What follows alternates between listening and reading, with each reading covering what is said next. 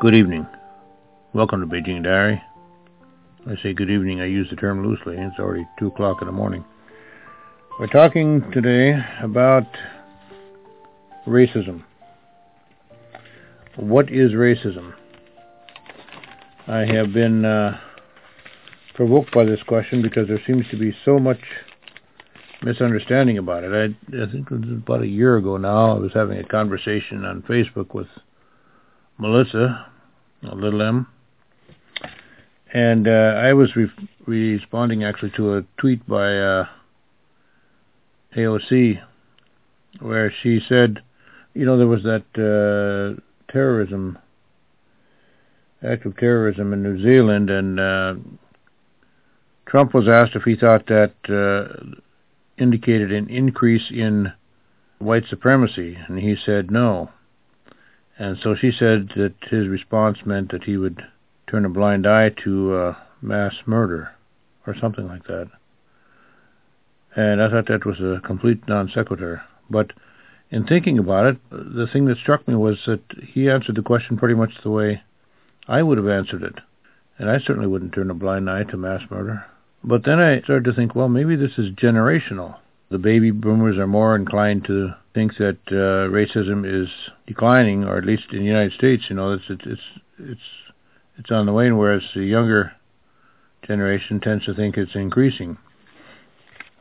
But I don't think it is generational, because when I listen to someone like Candace Owens, she takes pretty much the position that I do, and she's 30 years old. So then I started to think about this, and I was gonna post something about it, and I got distracted. I had to take a trip to South China, and so I was down in Guangzhou, which has been traditionally known in the West as Canton, and I had to go down to Hong Kong, and I met with a friend of mine who used to live in Beijing, and Linda and I were going to have dinner. She used to live in Beijing, but she and her husband live in Guangzhou now. They're actually from Hubei province, where the virus is, but they live and work in Guangzhou. So she said, "What kind of food do you want?" I said, "Cantonese." When you're in Canton, you want to have Cantonese food. Very hard to find a good Cantonese restaurant in Beijing. So she took me to this Cantonese restaurant. Oh man, very delicious food, but it's a popular place, so we had to make an appointment, and they said we couldn't get in for another couple hours. So Linda said, "Well, you want to go see a movie?" And so we went down, I think it was down on the floor below, and in the same mall, and walked into this cinema, and there was a movie called Green Book. I thought, that's a awkward name for a movie, a strange name for a movie, and probably isn't going to be that interesting, but the time happened to be just perfect. It was starting in 5 minutes, and it was going to be over by the time of our dinner appointment. So we went into that movie, and interestingly enough, it was about racism. And it's a good movie. It's not an epic movie like Sound of Music or something like that, but it's a good movie. And in watching that movie, I was struck by it again, how the institutionalized racism that was just accepted and standard at that time, it's shocking to us. And so I thought, the young kids today, they have no idea. They don't see what it was really like at that particular time in history. So if you're interested in the issue of racism in America, I really do recommend that movie. Now, even if you're not, it's kind of a folksy, heartwarming show. Linda, sitting next to me, she said, "Oh, Italians are like Chinese. They think family is important." Anyway, this sort of reinforced my belief that there seems to be a disconnect in the way a lot of the modern generation looks at the issue of racism. But the thing that really set me off was the statement that Donald Trump made about, he was responding to the Squad, and he made a statement which certain elements of the media immediately branded as racist. And so everybody was saying, Trump's a racist. And that really caught my attention because the statement that he made is not racist. Now, there is a problem with it, and I'll explain that. And I've got it there on my blog, so I'm not going to talk about it too much, but I just want to read through it quickly. And then you can look at it more closely at your leisure. Here is his statement. So interesting to see progressive Democrat congresswomen who originally came from countries whose governments are a complete and total catastrophe, the worst, most corrupt, and inept anywhere in the world, now loudly and viciously telling the people of the United States, the greatest and most powerful on earth, how our government is to be run. Why don't they go back and help fix the totally broken and crime-infested places from which they came? Then come back and show us how it is done. That's not racist. But there is a problem with it. He aimed it at the squad, which is 4 Democrat congresswomen, and it doesn't fit all 4 of them. It fits one of them to the T, but, when you say go back where you came from, well, excuse me a minute, I'll pour some tea. In America, they give the teacher an apple. In China, they give you tea. It doesn't fit all of them. AOC is from Puerto Rico. Puerto Rico is part of the United States. Now, she has sort of this contrived background. She likes to think of herself as a poor working girl from the Bronx. She's from Westchester County.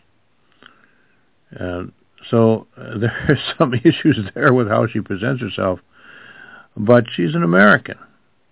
She's born and raised in America, and her background is Puerto Rico. You tell a Puerto Rican to go back to the country they came from. The country they came from is the United States. Puerto Rico is part of the United States of America. Rashida Tlaib is Palestinian. You can't tell a Palestinian to go back where they came from. That's their whole issue. They want nothing more than to go back where they came from. They want the right of return. Now, there's a lot of argument about, Palestinians, and in the evangelical background that I came from, the common story that you hear is that the Arab nations told the Palestinians, leave your homes, get out of there, and we're going to go in and wipe Israel off the map, and then you come back and have your houses and we'll live in peace. But when I read the concise history of the Middle East, they disputed that. Now, I don't know what the true story is, but I don't believe that the Palestinians just willingly gave up their homes. I think they left because they were terrified. Now, some would say, well, they were afraid for nothing. The Israelis wouldn't have hurt them. The Jews who were coming in wouldn't have hurt them. Well, we can debate that. But I don't think they left because they didn't want their homes anymore. They left because they were afraid. And so I've had I'm a supporter of Israel as far as Israel's right to exist as a nation, but I am concerned about the way they treat the Palestinian civilians. So it's just quite insensitive to tell a Palestinian to go back where they came from. And, of course, Rashida Tlaib is an American. I mean, her background is Palestinian, but she's American. And the third one is American black woman. I don't really know anything about her. But you can't tell a black American to go back where they came from. They were captured in Africa and sold as slaves and brought to America by force under terrible conditions. But the fourth one, Ilhan Omar, the remark, I think, is very appropriate. She ought to go back to Somalia. Somalia is the failed state, and I'm sure that's what Trump was thinking when he made that statement. So he should have directed it at her. So if you look on my blog, I have quoted his statement, and then I edited it to direct it to one person. And directed to all four of them, it doesn't fit. It doesn't fit three of them. But when you direct it just to Ilhan Omar, it is an appropriate statement. Now, I don't see eye to eye with those four congresswomen. AOC is annoying, but I don't see her as evil. It just loony is not the same as evil. Rashida Tlaib is foul-mouthed and has a disgusting attitude. And the black woman, again, I really don't know that much about her. But Ilhan Omar, she has her attitude of ingratitude and contempt for the country that has shown her so much kindness is really, really hard to take. And if it really is true that she married her brother, then she should be stripped of her citizenship and sent back to Somalia after she served her time. But at least you could say, it's appropriate to say to someone like that, if you don't like America, why don't you go back where you came from and try to fix that country? So the statement is anything but racist, yet it is branded as racism. Why? Because you're criticizing a person of color. That's racism now. Well, when you take a word like racism and trivialize it like that, it waters down the word so that to the point where it really has no meaning. And that's not fair to the people who really are victims of racism. There is racism in America, and there has been racism in America. But if you brand any kind of criticism as racism, that robs the word of its meaning. As a teacher, I'm quite sensitive about that. Words have meanings, and we need to understand what those words mean. And then, to top it all off, I was listening to CNN, and a CNN reporter I can't remember who she was interviewing, but she read a definition from Merriam-Webster Dictionary of racism. And then, after reading that definition, which to her, she thought that was proof that Trump was a racist, she asked the people, what they thought about it. And when I listened to that, it struck me funny because by the definition she just read, Trump is not a racist. So I thought, either she is so blinded by her hatred of Trump that she's not thinking straight, or she literally does not understand the definition she just read. So then I thought, you know what? I got to come up with a definition of racism that is so simple, even a CNN journalist could understand it. So that's the definition we are going to use in our discussion of racism. So here it is. Listen to this. Racism is the belief that moral qualities are genetically derived. Racism is a belief that moral qualities are genetically derived. Period. That's it. A racist is someone who believes that moral qualities are genetically derived. If you believe that moral qualities are genetically derived, you are racist. Adolf Hitler was a racist. If you read Mein Kampf, you will see racism, pure vitriolic racism. The treatment of a whole group of people as being genetically inferior and therefore somehow deserving of different treatment is racism. And that movie, which Linda and I saw in our break before our meal, delicious meal. We had cooked goose. Oh my goodness. Incredibly delicious. But anyway, that depicted racism. But in today's world, any criticism of a person of color is considered racism. That's wrong. So when I watch media like CNN or Al Jazeera is another example. I was watching Listening Post. Talking about Trump being a racist and how different people react to it. Now, Al Jazeera does have some good documentaries, but their news section seems to have been taken over by left-wing Americans, because it really is very, very biased and shallow-minded. So let me give you an example of a legitimate debate question. Then I'll give you an example of an illegitimate debate question. Here's a legitimate debate question. Trump said X. Is this a racist statement, or is this not a racist statement? How many of you think it's racist? Raise your hand. How many of you think it's not racist? Raise your hand. Okay, let's debate it. That's a legitimate debate question. Now, I do not believe that statement is racist. Go to my blog and go to the blog post for this podcast and look at it. It's not racist. I don't believe it's racist, but I do believe that it's a legitimate question for debate. I recognize there are people who think it is racist, and I think it's legitimate to have a debate between people who think it is and people who think it isn't. What is racism? And then examine the statement. That's a legitimate question for debate. Now, here is an illegitimate debate question. Here's an illegitimate debate question. Since we all know that Trump is a racist, why is it that some people aren't as bothered by his racism as others? Is it because they don't really understand how bad his racism is, or is it because they're racist themselves? That's not a legitimate debate question. Why? Because it assumes something without presenting argument. It asks us to assume that Trump is a racist without ever presenting the argument of whether or not he is. That's not a legitimate debate question.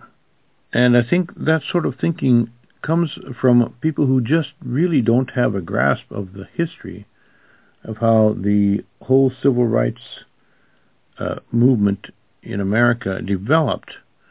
You know, first of all, we have the abolition of slavery in the 19th century. And of course, when I came to America, my parents were missionaries in Japan. We moved to America when I was 13 years old. But I had lived in America before that, went to kindergarten and first grade in America. So during my childhood, I lived for 4 years in North Dakota. And North Dakota, no black people. I think at one time there was one black kid living in our town. And, you know, we just didn't have a connection to the idea of racism and, you know, that whole issue. We just weren't aware of it. And we didn't use things like the N-word. You know, we didn't really understand that. I didn't even know what it meant.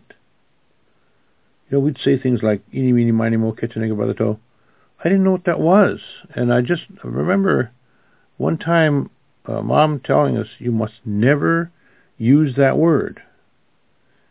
Never use that word." And so, of course, the question is, well, what are we supposed to call them? She said they're supposed to be called colored people. That was really the extent of my knowledge of it in that part of my life.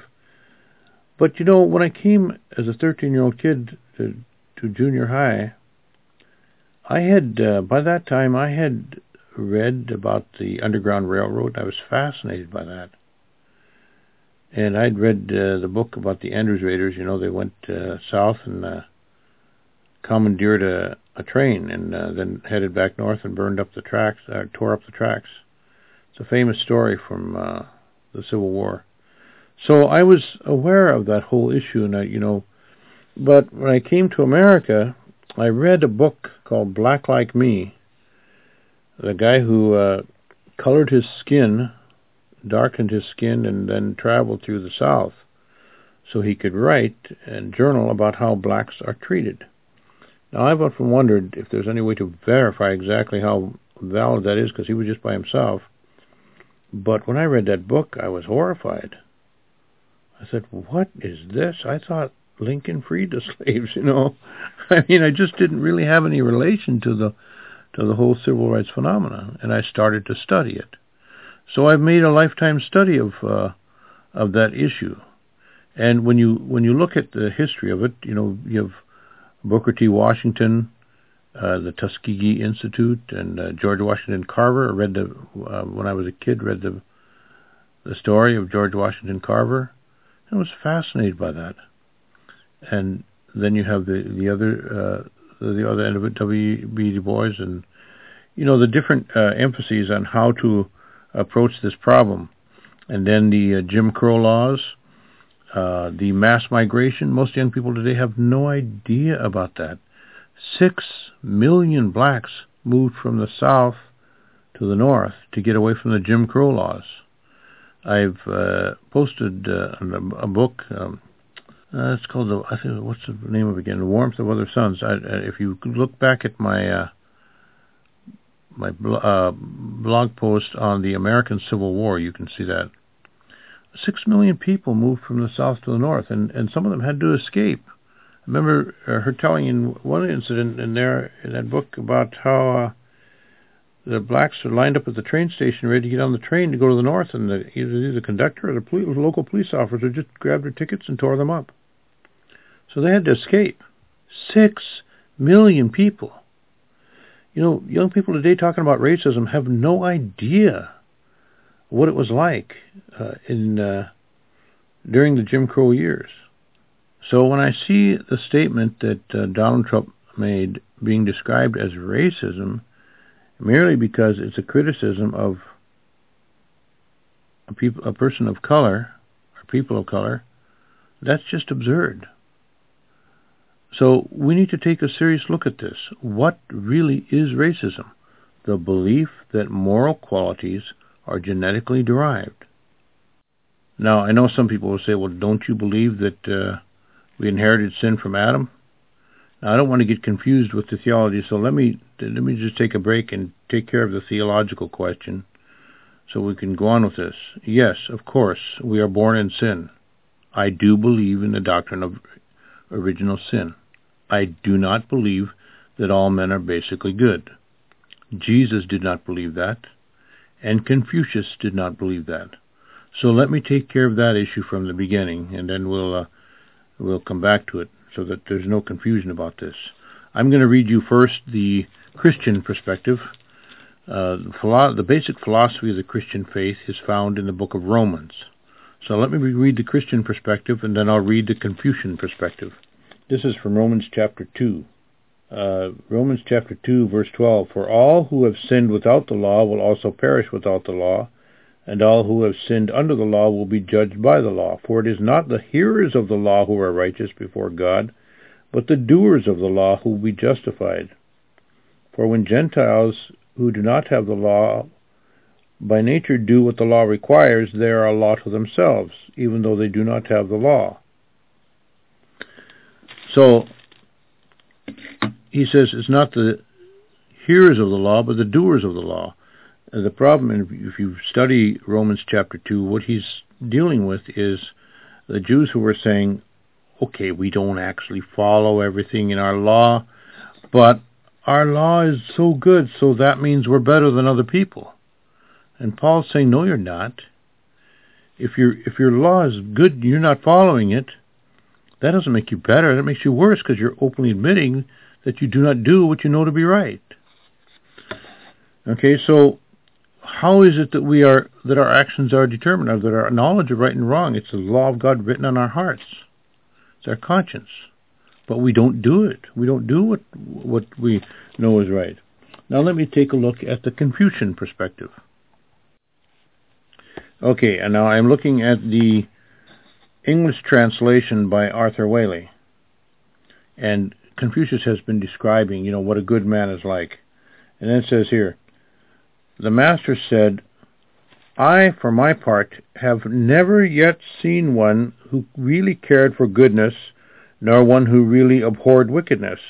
One who really cared for goodness would never let any other consideration come first.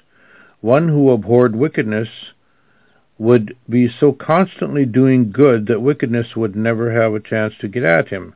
Has anyone ever managed to do good with his whole might, even as long as the space of a single day? I think not. Yet I, for my part, have never seen anyone give up such an attempt because he had not enough strength to go on.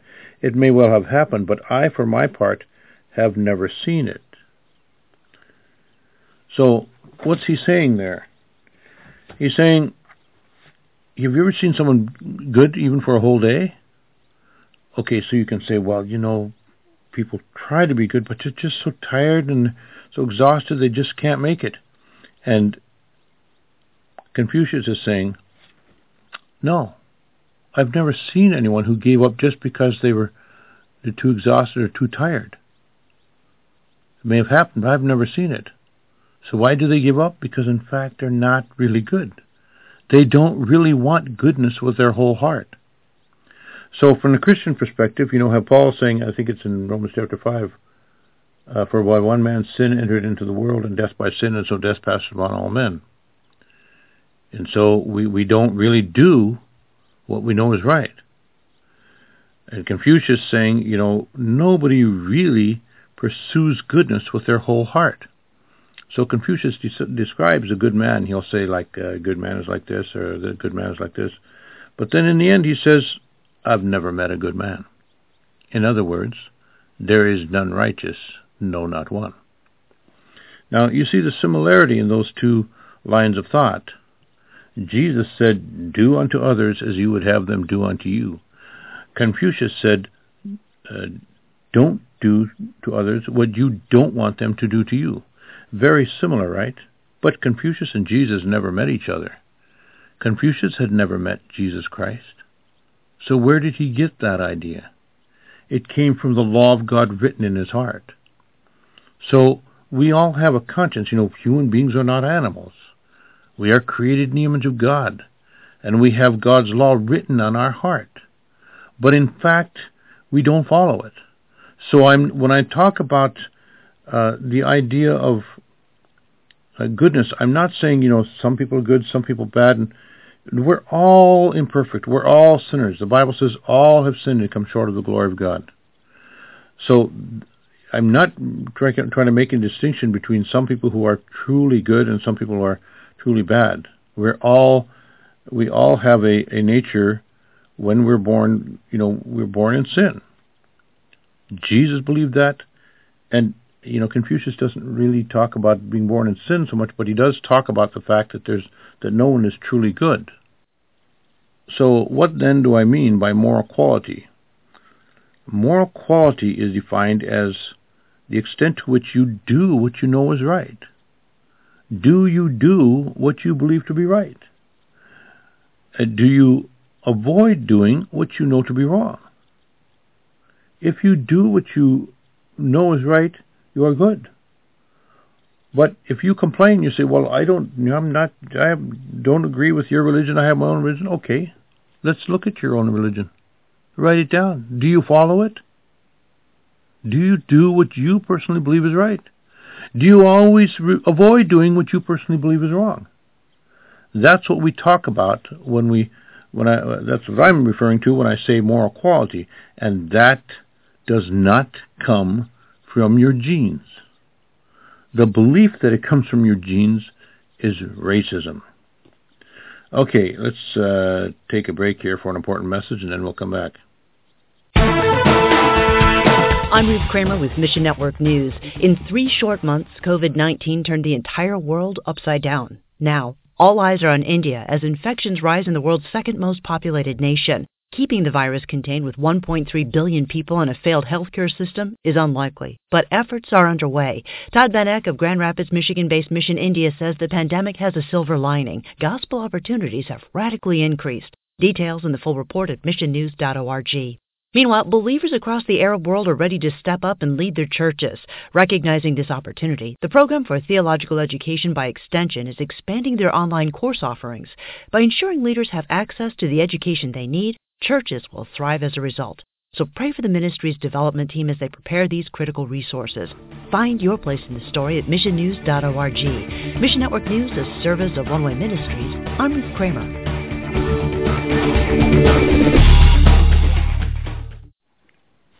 It's terrible to see what's going on in India, and I guess a lot of places have been shut down, so people are desperately trying to get back to their hometown. Some of them just have said, if I'm going to die, I'm going to die at home, but a lot of them, just have nothing. If their job is shut down, they're desperate, so they just want to get back to their home. I was listening to KQED yesterday morning, and listening to some of these people talking about how they're trying to get home. Sometimes it's good for us to be aware that there are people in this world who are really suffering real problems, far greater than the trauma of having to listen to someone who disagrees with you. So, racism is the belief that moral qualities are genetically derived. Racism is not disagreeing with a black person. That's not racism. And so, when I see people talking about racism and Trump being a racist and that statement being racist, they have no sense of history. Just forget about the slavery, the Civil War. Just look at the 20th century and what blacks have had to deal with. Going through the Jim Crow period, as I mentioned, the Great Migration, and then into the Civil Rights era, and we have Martin Luther King Jr., and I strongly recommend Martin Luther King Jr.'s letter from a Birmingham jail. A lot of people talk about his I Have a Dream speech, but I think the letter from a Birmingham jail is actually better. But he was arrested for doing 30 in a 25. They arrested him and took him into the police station and booked him. There really was pure racism during that time period. Not just disagreeing with someone who's a minority.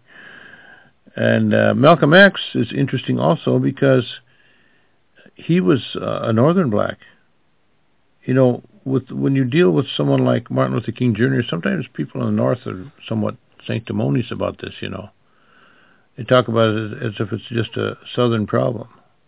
But Malcolm X had never been south of Mason-Dixon.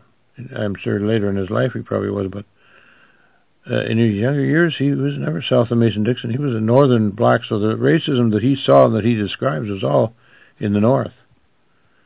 And when he joined the Black Muslims, of course, that was a racist organization. They believed that the white man is descended from Satan. Malcolm X is very interesting, though. If you read the autobiography of Malcolm X, it's written by Alex Haley, who wrote Roots. But he describes how he became a black Muslim, and, the black Muslims were led by Elijah Muhammad. It was kind of an offbeat group, and I just question how sincere some of them really were, because they don't seem to have any connection with Islam generally. But that wasn't true of Malcolm X. He said, if I'm going to be a Muslim, I guess I better go to Mecca. And he actually went to Mecca. And he met people there who were not black and really nice people. And that really struck him. That really forced him to start thinking about this issue. Another incident he mentions is he was speaking, I think, on a college campus about racism, and a young lady came up to him, a young white woman, and she was really upset about this. She was really struck by and stricken by some of the things that he had said, and so she said, "What can we do? What can I do? What can I do to help?" And Malcolm X said, "Man, there ain't nothing you can do." And she burst into tears and walked away, and that really upset him. He realized that his whole presentation was completely negative. And once again he was confronted with, here is a white person who's really seems to be a good person and who's concerned about this problem. and not racist. Another thing that he mentions in his story is the fact that when he was a child, he was a foster child for a while, in the family of some Seventh-day Adventists. He said they were the nicest white people he had ever met. And that's from someone who was taught to believe that the white man is descended from Satan. So he started out, as a religious racist and slowly began to change and saw that goodness and badness is not a function of your race. So in some ways I appreciate Malcolm X even more than Martin Luther King Jr. because Malcolm X really went through that transition of understanding that racism is not genetic. It doesn't come from your genes. The belief that racism, that goodness or badness comes from your genes is racism. But that does not mean, we can, if we say, no, it's not genetic, it doesn't mean we don't criticize culture. So I am not a racist, but I am a culturist. Now, I'm going to have to, I looked it up in dictionary.com, and they've already got a definition for it. So I'm going to have to contact them and have them add another one, because my definition of culturism is the belief that moral qualities are culturally derived, or at least culturally influenced. Or maybe we could say it this way: culturism is the belief that some cultures are superior to others, or more precisely, that certain aspects of some cultures are morally superior to certain aspects of other cultures. I do believe that.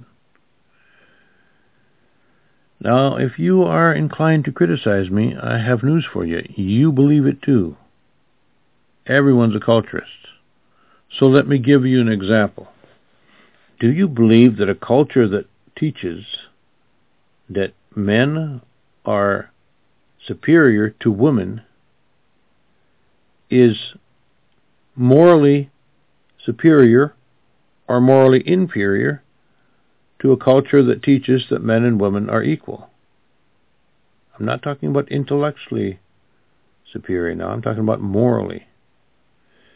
You see, if you say yes, then you're a culturist.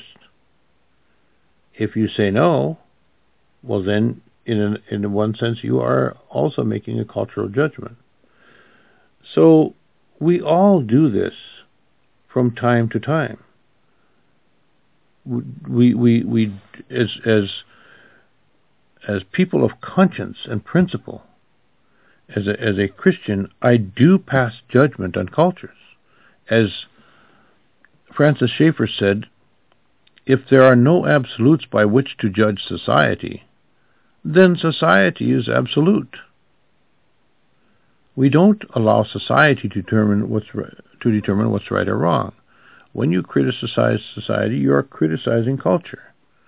I can say, look at some aspects of black culture and say, no, I think that's bad, or I think that's good. I can make this comparison between American culture and Chinese culture, and we do make cultural comparisons. I make no apology for that. But that doesn't come from genetics. So criticizing a culture and criticizing certain aspects of certain cultures is not racism. Racism is the belief that goodness or badness is genetically derived. Okay, now I want to talk about the N-word. Actually, N-words.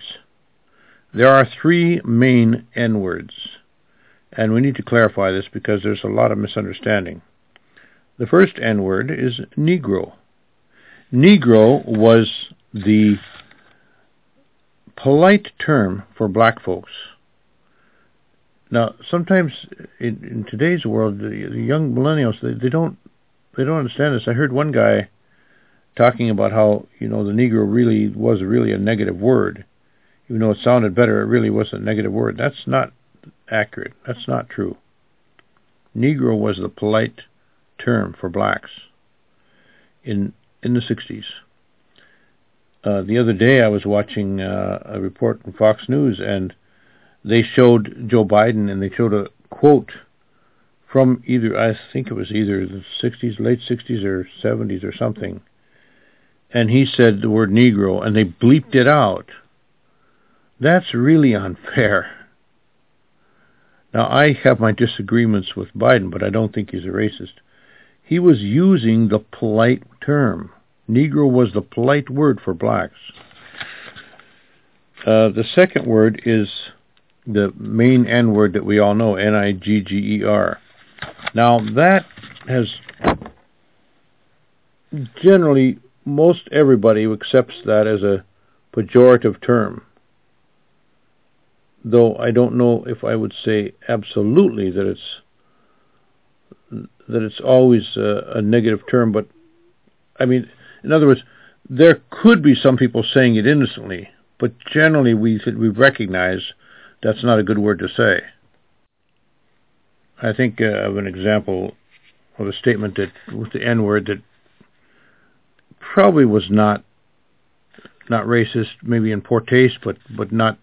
Let me just read this to you. LBJ appointed Thurgood Marshall as a Solicitor General, and Thurgood Marshall, was a little hesitant about it. So Johnson says to him, "I want folks to walk down the hall at the Justice Department and see a Negro sitting there." Now, he shouldn't use that word. It's in poor taste, but I don't think that was really a racist expression. But generally speaking, that word, Nigger, is seen as a pejorative term. If you read Gone with the Wind, she uses that term a lot and usually expresses it with,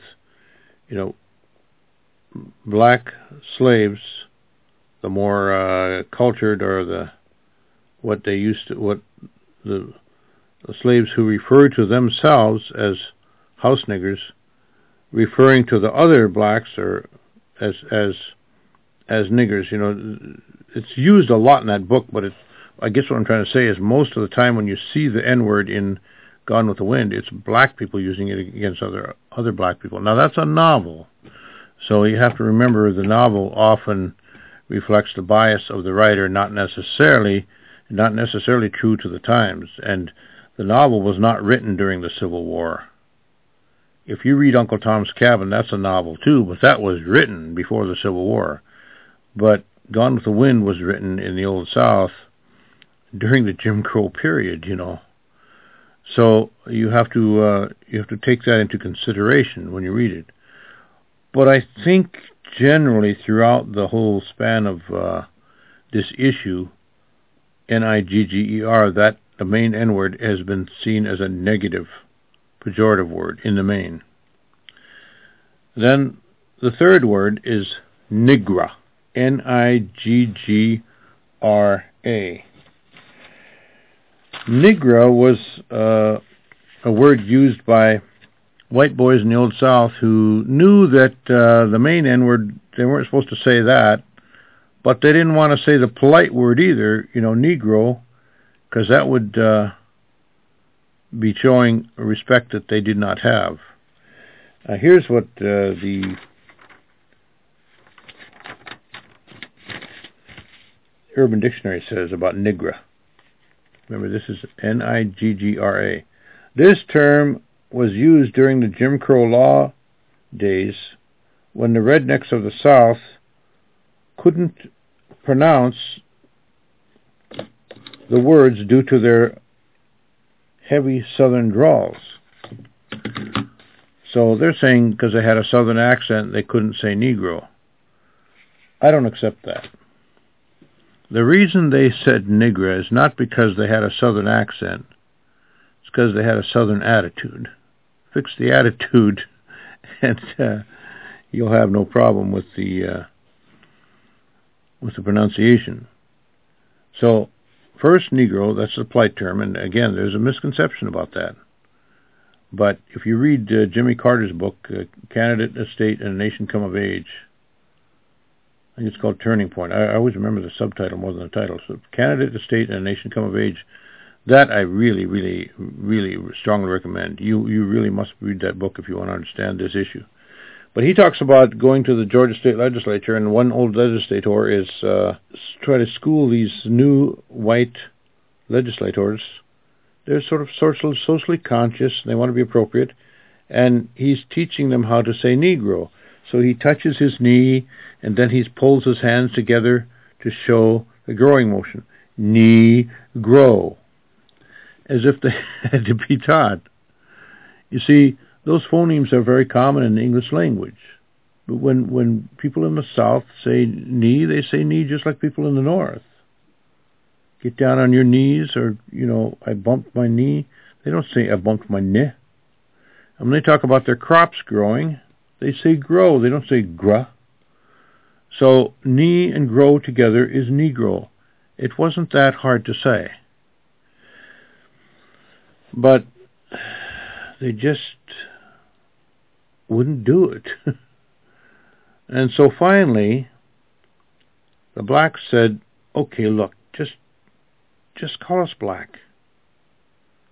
Just call us black. And I'll never forget, I was in a group discussion competition in junior high. This was in Minnesota. I don't know if they have that anymore. A few years ago, I was doing I wanted to do group discussion competition with my students. So I did some research on the internet, and I couldn't find anything about it. I don't even know if the state of Minnesota is doing it anymore. I finally found a university in India that had a program for a group discussion competition. I think, in the state of Minnesota, they did group discussion competition for middle school students, and then in high school they went into debate. But for me, I think that group discussion competition was actually better than debate. But we had the group discussion competition, and we were using a book called The Peaceable Revolution about King and Gandhi and Thoreau, and this was 1968 or 69. I can't remember which year. I went to Fergus Falls Junior High for 2 years.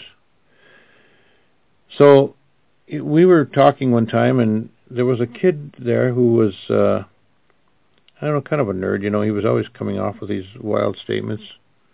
Very smart kid, but and one day we were talking, and he said, the Negroes in the South, they just want to be called black now. They just want to be called black. And those socially conscious Minnesota white boys just tore into him. Said, that is ridiculous. How can you say that? Would you like it if I called you Whitey? Hi, Whitey. They were just ridiculing him, but he was right. The blacks, it wasn't because they didn't like the term Negro, but people wouldn't say it, Well, they know they're not supposed to say the main N-word, so they'd say nigger. They wouldn't say Negro. So the polite term then became black, and that happened in the late 60s. As I said, I first heard it in 1968 or 69. And it worked. It worked. How can you make black sound bad, Blick?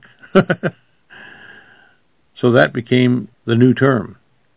Negro, and then N-I-G-G-E-R, nigger, and nigra. Those are the three main N-words. The only other one I've heard is Jesse Smollett, called Trump a nigga, N-I-G-G-A, nigga. That's a crude, crass thing to do. How can you be, now, I don't know if you would call it racist, but it certainly is trivializing racism. It certainly isn't being insensitive about racism. How can you use that term after everything that blacks have been through? Okay, let's take another break here, and we'll come back. I'm Ruth Kramer with Mission Network News. A desert locust infection began spreading throughout the Horn of Africa last fall, affecting 8 countries. Today, new swarms are starting to form in Ethiopia, Kenya, and Somalia, raising the crisis level even higher. Compassion International is helping Ethiopian families affected by the locusts in Jesus' name. And now, COVID-19 presents a new challenge. Lockdown measures hinder efforts to help those most in need. Learn more and find ways to pray at missionnews.org. And in Indonesia, families have to provide food, bedding, and even medication for their loved ones in the hospital. For some, that's an expensive undertaking. The last thing they want to worry about is where they'll be sleeping at night, and that's where Mission Aviation Fellowship steps in with their hospital house. The hospital house was so successful that MAF implemented similar projects in South Africa. Find your place in this story at missionnews.org. And thanks for listening to Mission Network News, the service of One Way Ministries. I'm Ruth Kramer. Did you guys see that on the news about the locusts in Africa? Man, they can wipe out a crop pretty quickly. I remember when I was in graduate school at the University of Regina. I lived in North Dakota at the time, so I would often come home on weekends. And I remember one time I got down by the border. It was about, 190 miles, I think, from Regina to Williston. And I got down right by the border, and my temperature, was on high. And I literally had to pull over and scrape the grasshoppers out the front of the radiator so that my engine would cool down. It was terrible. There's a lot of suffering in this world. Okay, enough about the N-word. I want to talk now about the video that I had posted on my blog. If you look on the bottom of my blog post, it's a short video, and I want you to watch that. It's 2-3 minutes, and it's a discussion about Kanye West. Now, they make reference to a statement. Well, Bakari Seller says this is what happens when Negroes don't read. That, to me, is an application of the word Negro, which used to be the polite term. But you know what he's doing. It's pretty disgusting. He wants to say Kanye West is a nigger, but he doesn't want to be accused of using the N-word, so he says this is what happened when Negroes don't read. He doesn't say this is what happened when blacks don't read. And so then the lady tries to soften it, by saying, oh, that's a reference to Chris Rock. So you listen to that Chris Rock video. Now, you don't need to watch all of it. It's pretty raunchy. But if you can suffer through the first 3.5 minutes, you'll hear Chris Rock make that statement. Make the statement that Bakari Sellers is referring to. Obviously, Bakari Sellers is classifying Kanye West as the type of person that Chris Rock is talking about. That's very unfair and really disgusting. Now, I was struck by this because just by coincidence, I happened to see the news report about Kanye West at the White House. And I didn't know what to think of it. Who's this Kanye West guy? I don't know anything about rap music or... I don't even why in the world they pay some guy so much money just because he knows how to, I don't know. But I listened to what he was saying in the White House, and he was talking about fatherlessness in the black community, and I'm thinking, I don't know who that kid is, but man, finally somebody's bringing up the issue that's, the root of the problem. But then he did something absolutely horrible.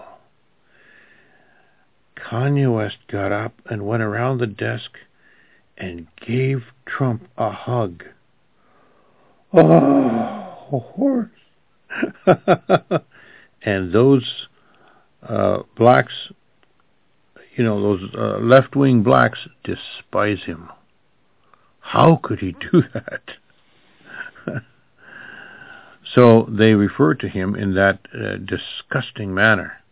You watch it. Watch the Chris Rock video on how he's referring to it, and see if you think it's fair to say Negroes don't read. I mean, it clearly was a racial slur. It is really, really disgusting thing. CNN has really gone down the tubes. It's a sad thing. I don't want to get into that now. Someday I'll do a podcast on the demise of CNN, because I'll never forget when CNN started. It was an extraordinary thing. I loved CNN. Anyway, what I want to do now is analyze some statements, because I gave you the example of Trump's statement and said, and I still say emphatically, that's not a racist statement. So then when one might ask the question, what really is a racist statement? In fact, I don't even think LBJ's statement was really racist. poor taste, I guess you'd say, but I don't think of him as a racist. Now, Canada's own thinks LBJ is a racist. I don't really think so. I think he was using a term he shouldn't have used, but I don't think he was doing it in a negative way. I think his attitude was positive. But let's think about some statements that could be considered a racist.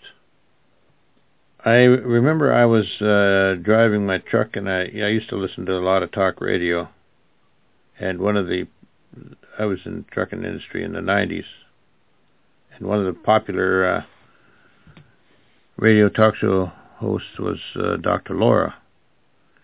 And she was talking one time about, I don't know how she got on the subject, but she said, the blacks, they even use this term, nigger, to talk about each other, It's almost like she's saying, if they can say it, why can't we say it? Why are they so sensitive when other people call them a nigger? They call them each other a nigger, And she was saying it over and over again, nigger, nigger, nigger. I couldn't believe it. I thought, boy, that's not going to go over very well.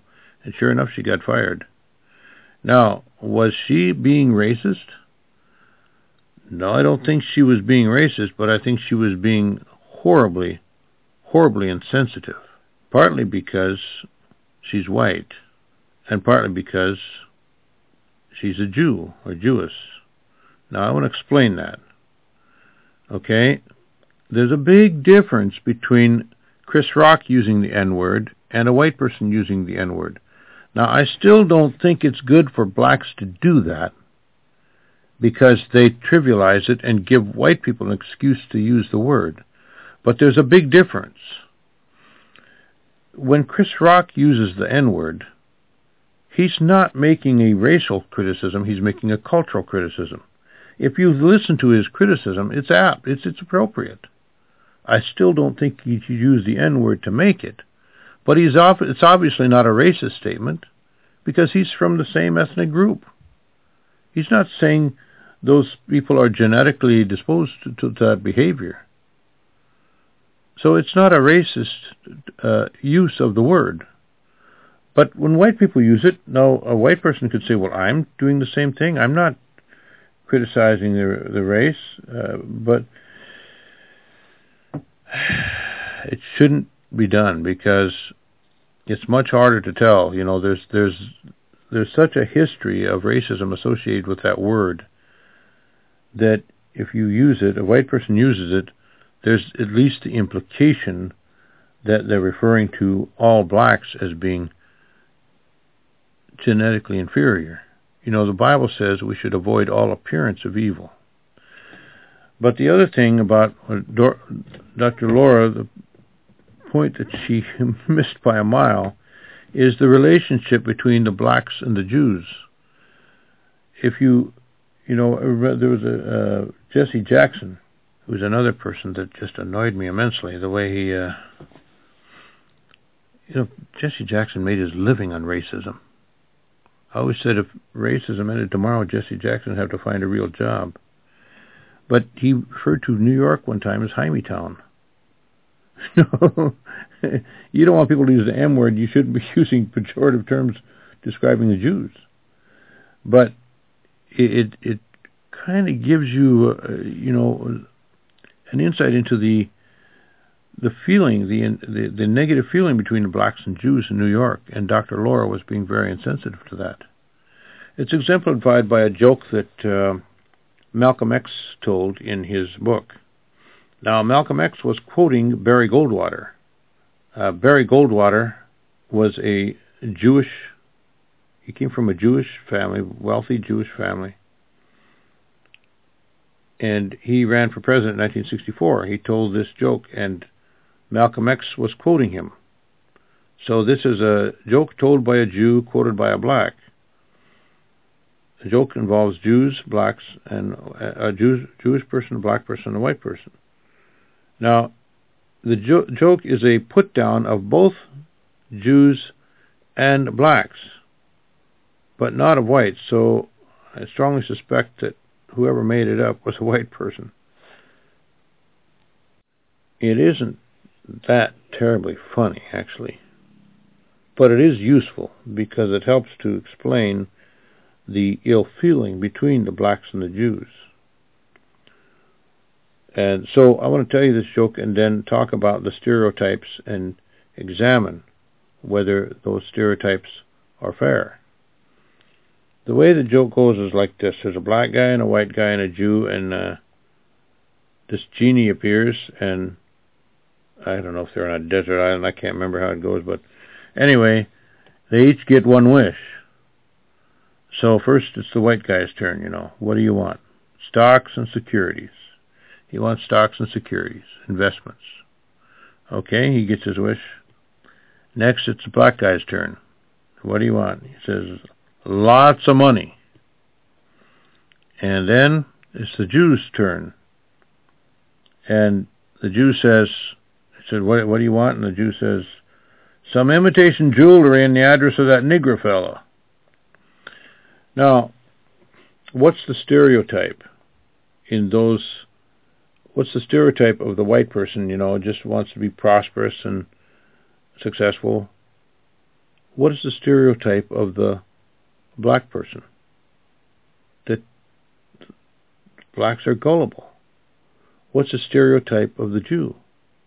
That the Jews are avaricious and that they view blacks with contempt and take advantage of them. Now, are those stereotypes accurate? Where do they come from? Are they true? Are they partly true? Every stereotype is going to be unfair to somebody. But you can see the feeling of resentment that blacks have, that they feel they've been taken advantage of. And it's very unfair to put all Jews in that category. But there was that feeling between the blacks and Jews, and when Dr. Laura uses this word like this, she's being very insensitive to that.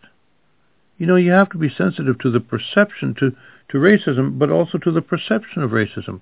When there's been a lot of hurt, you have to be sensitive to that in the way you talk about it. So while her statement may not be racist, it is very insensitive. Okay, let me think of another one. My all-time favorite is the one Mel told me about one of her neighbors in Texas. And he's talking about Joey. I suppose Joey's about 4 or 5 then or something. And her neighbor said, takes a real white man to have a towhead.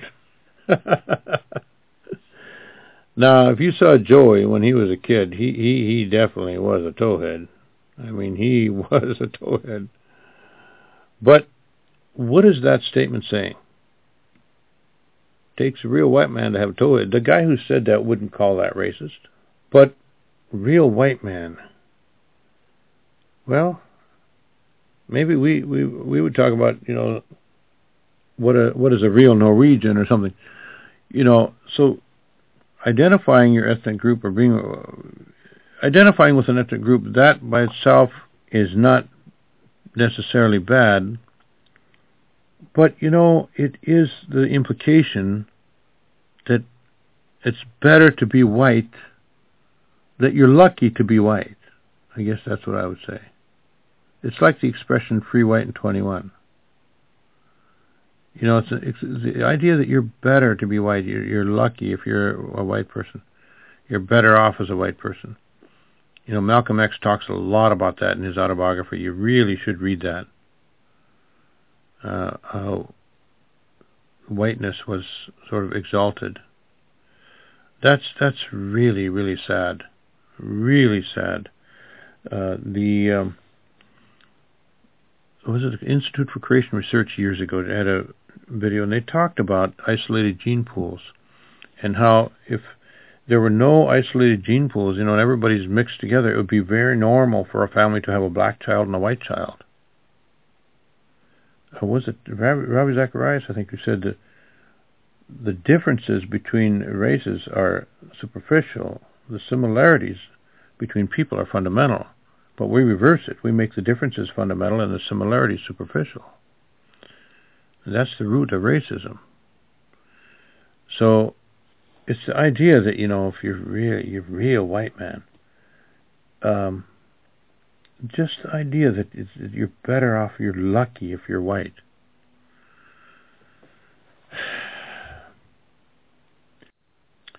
I have 3 daughters. One of them has blonde hair, 2 of them have brown hair.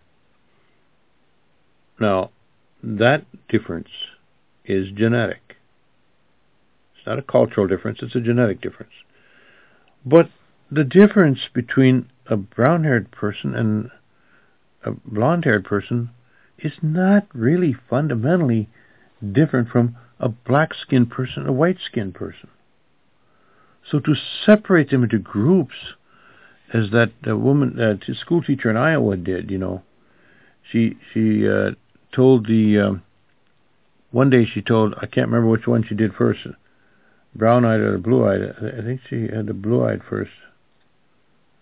And they had, she said, I want you to know blue-eyed students are better than brown-eyed students.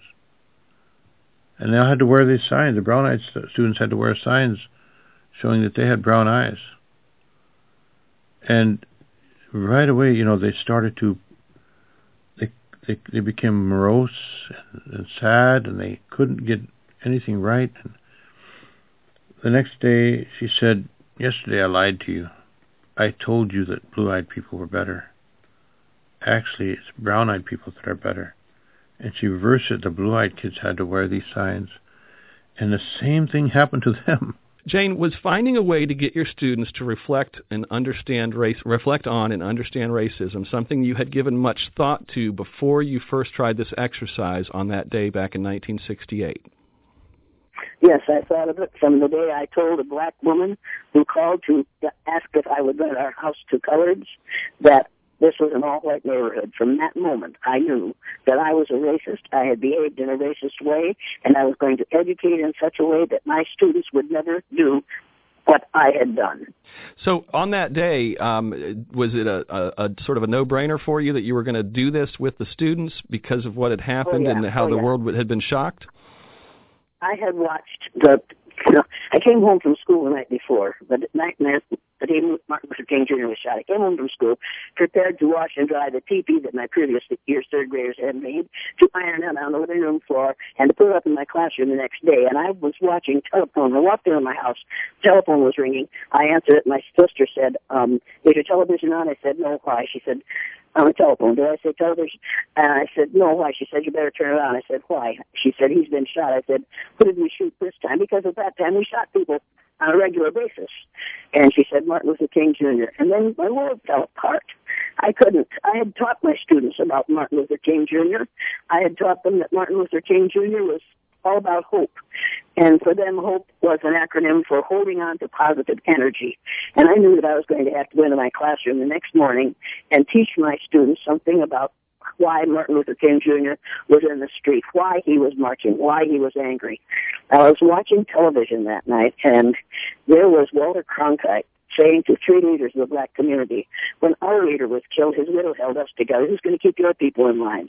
I was absolutely floored that he would say such a thing. I changed the channel, and there was Dan Rather saying to 3 leaders of the black community, don't you Negroes think you should feel sorry for us white people because we can't feel the anger at this killing that you black people can. I wadded that teepee up. I threw it in the closet. I closed the door, and at that moment I decided my kids were going to learn the Sioux Indian prayer that says, oh, great Spirit, keep me from ever judging a man until I've walked a mile in his moccasins the next day. I decided that not only would I teach them that prayer, I would arrange to have it answered for them. I would arrange to have my students walk in the shoes of a child of color in my room for one day. Now, I couldn't do what we do to children of color. That's too cruel. What we do to children of color and to their parents is absolutely too cruel to be done to anyone. But I decided I would, for one day, allow my blue-eyed students to find out how it feels not to be blue-eyed, not to be white in the United States of America. When you got to school that next morning, was there already an awareness among all of the students that that had happened and there was something major going on in the country? My students were aware of it. Stephen Armstrong came in and said, hey, Elliot, they shot that king last night. Why did they shoot that king? I said, we're going to talk about that, Stephen. And then we started to talk about it as quick as we had finished saying the Pledge of Allegiance to the flag and saying God Bless America, all those proper things, and then we started to talk about the killing of Martin Luther King Jr. And my students didn't understand what had happened. They'd said awful things that their parents had said about that man being killed. Not that they were sorry, but they thought it was about time. And I could see that they weren't internalizing anything, and I finally said, you kids have any idea how it would feel to be something other than white in this country? No, of course they didn't. I said, would you like to know? And it was like, yeah, we've already gotten out of spelling and handwriting. Keep this broad talk, and we don't have to learn anything all day long. Kids do that with teachers all the time. So I said, okay, today we're going to judge students by the color of their eyes. And since I'm blue-eyed, and most of the students in this room are blue-eyed people are going to be on the bottom the first day. And immediately, instantly, I turned those kids into what we had taught them to be. Arrogant, demanding, angry, vicious little people who judge people by the color of their eyes almost immediately. Debbie, sitting in the front row, looked up at me and said, how come you're a teacher here if you got them blue eyes?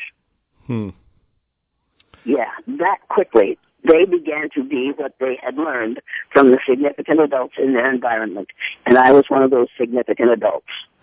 I learned more that day than my students did because I found out watching them as they became me and became the other people, the significant adults in their environment, that we were teaching racism on a minute-by-minute basis. I was absolutely shocked, disgusted, and scared. I wasn't scared about what was happening to my children. I was scared about what I was learning from my children. Were all of the students in your class white? Of course they were. That was Riceville, Iowa. 100% white.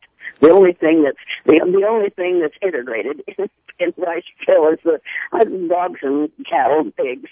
But no, every person is white. It was at that time and has been ever since. I think we had one black teacher there over the years. Did any of the students sort of rebel against what you were trying to do, or did they all just go with the flow? Well, the blue-eyed students were angry and defeated and just intimidated and unhappy. The brown-eyed people were absolutely delighted. They became people that I didn't know, except they were members of my family. I did know them. I mean, they became like other members of my family. None of them protested because we had done strange things in my classroom up until then. They knew that something was going to come of this. They didn't know that we were going to reverse the exercise. And so the brown-eyed people were just delighted in their ability to abuse and put down their peers who had been their best friends the day before. And I sent them home without telling them that we were going to reverse the exercise. That's the only mistake I made that day. That was Friday. And they went home not knowing that we were going to reverse the exercise. No parent called me that night. I thought, after they went home, some parent is going to call. I'm going to lose my job over this because of what they had learned on that day. No parent called. No administrator called. No school board member called. Nobody called and complained. Went into the classroom the next morning, reversed the exercise, and the same kinds of things happened on Monday as had happened on Friday, with one big difference. The blue-eyed people were much less vicious to the brown-eyed people than the brown-eyed people had been to them. And on Tuesday, we got in the magic circle, and I said, now, why didn't you blue-eyed people get even with these brown-eyed people? You said you were going to. You said in the boys' bathroom that you were going to get even. Why didn't you get even? And they said, almost in a chorus, because we found out how it feels to be treated that way, and we didn't want to make anybody feel the way we felt. As long as I live, I will never forget. I was 18 years old, hitchhiking across the country. And I'd been down in Dallas, Texas, lived in Oregon at the time, and I hitchhiked to Dallas, and had been at Expo 72, and then I hitched a ride with some guys from New York, and they dropped me off at my sister's place in Tennessee. And one night we were at her neighbor's place. This guy was a police officer. Young man was a police officer.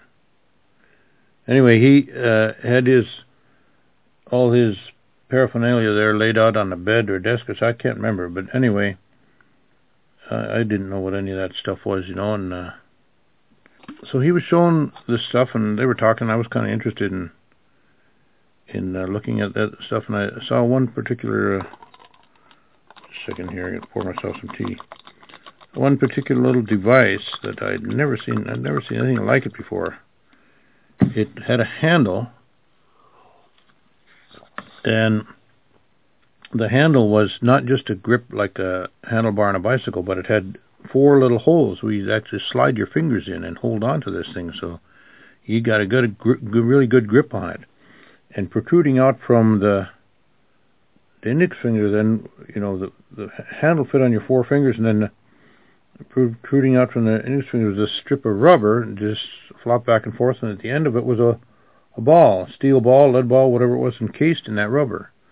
So when you move this back and forth, that thing, that steel ball would flop back and forth, and what in the world was that? And so I asked this cop, you know, what's this for? And so he slides it on his hand, you know, and he says, you put this on your hand like this, and then when you go to hit a nigger, this ball flops over and hits it on the head and knocks him out.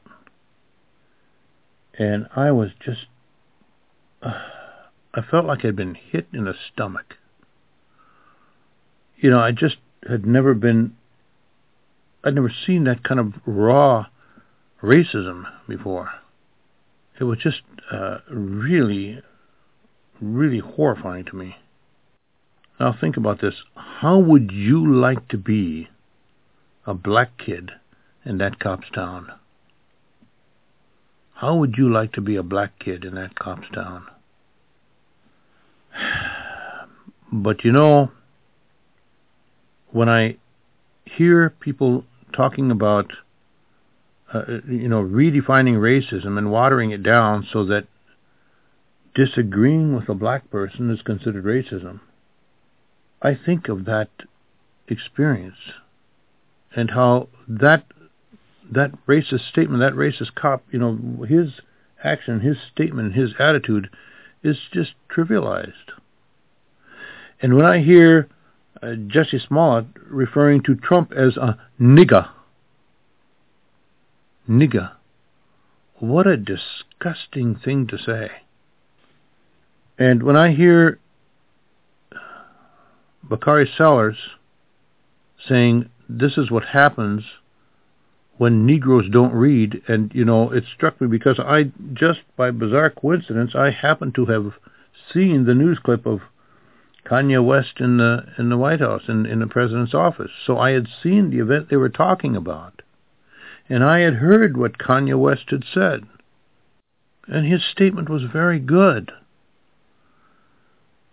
So, you know, when I hear people like Bakari Sellers, and I don't know who they are, well, Don Lemon, I don't even want to start. Oh, that guy has a job still. It's a sad commentary on CNN. But that statement by Bakari Sellers is every bit as racist and every bit as vile and every bit as vicious and every bit as evil as the statement of that racist cop in Clarksville, Tennessee in the summer of '72. Racism is evil. Pure evil.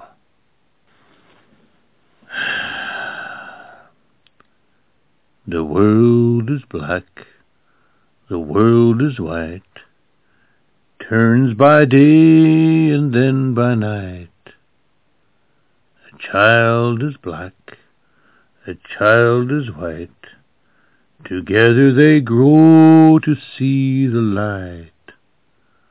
What a beautiful sight. Okay, you guys, that's all for now. I do want to come back and later and talk about the whole Black Lives Matter movement and also the issue of white privilege, because so much of it is taken out of the context of what real racism is and the history of racism in the United States. Okay, guys, thanks for being with us, and we'll see you next time. This podcast is hosted online at beijingdiary.podbean.com. That's beijingdiary.podbean.com.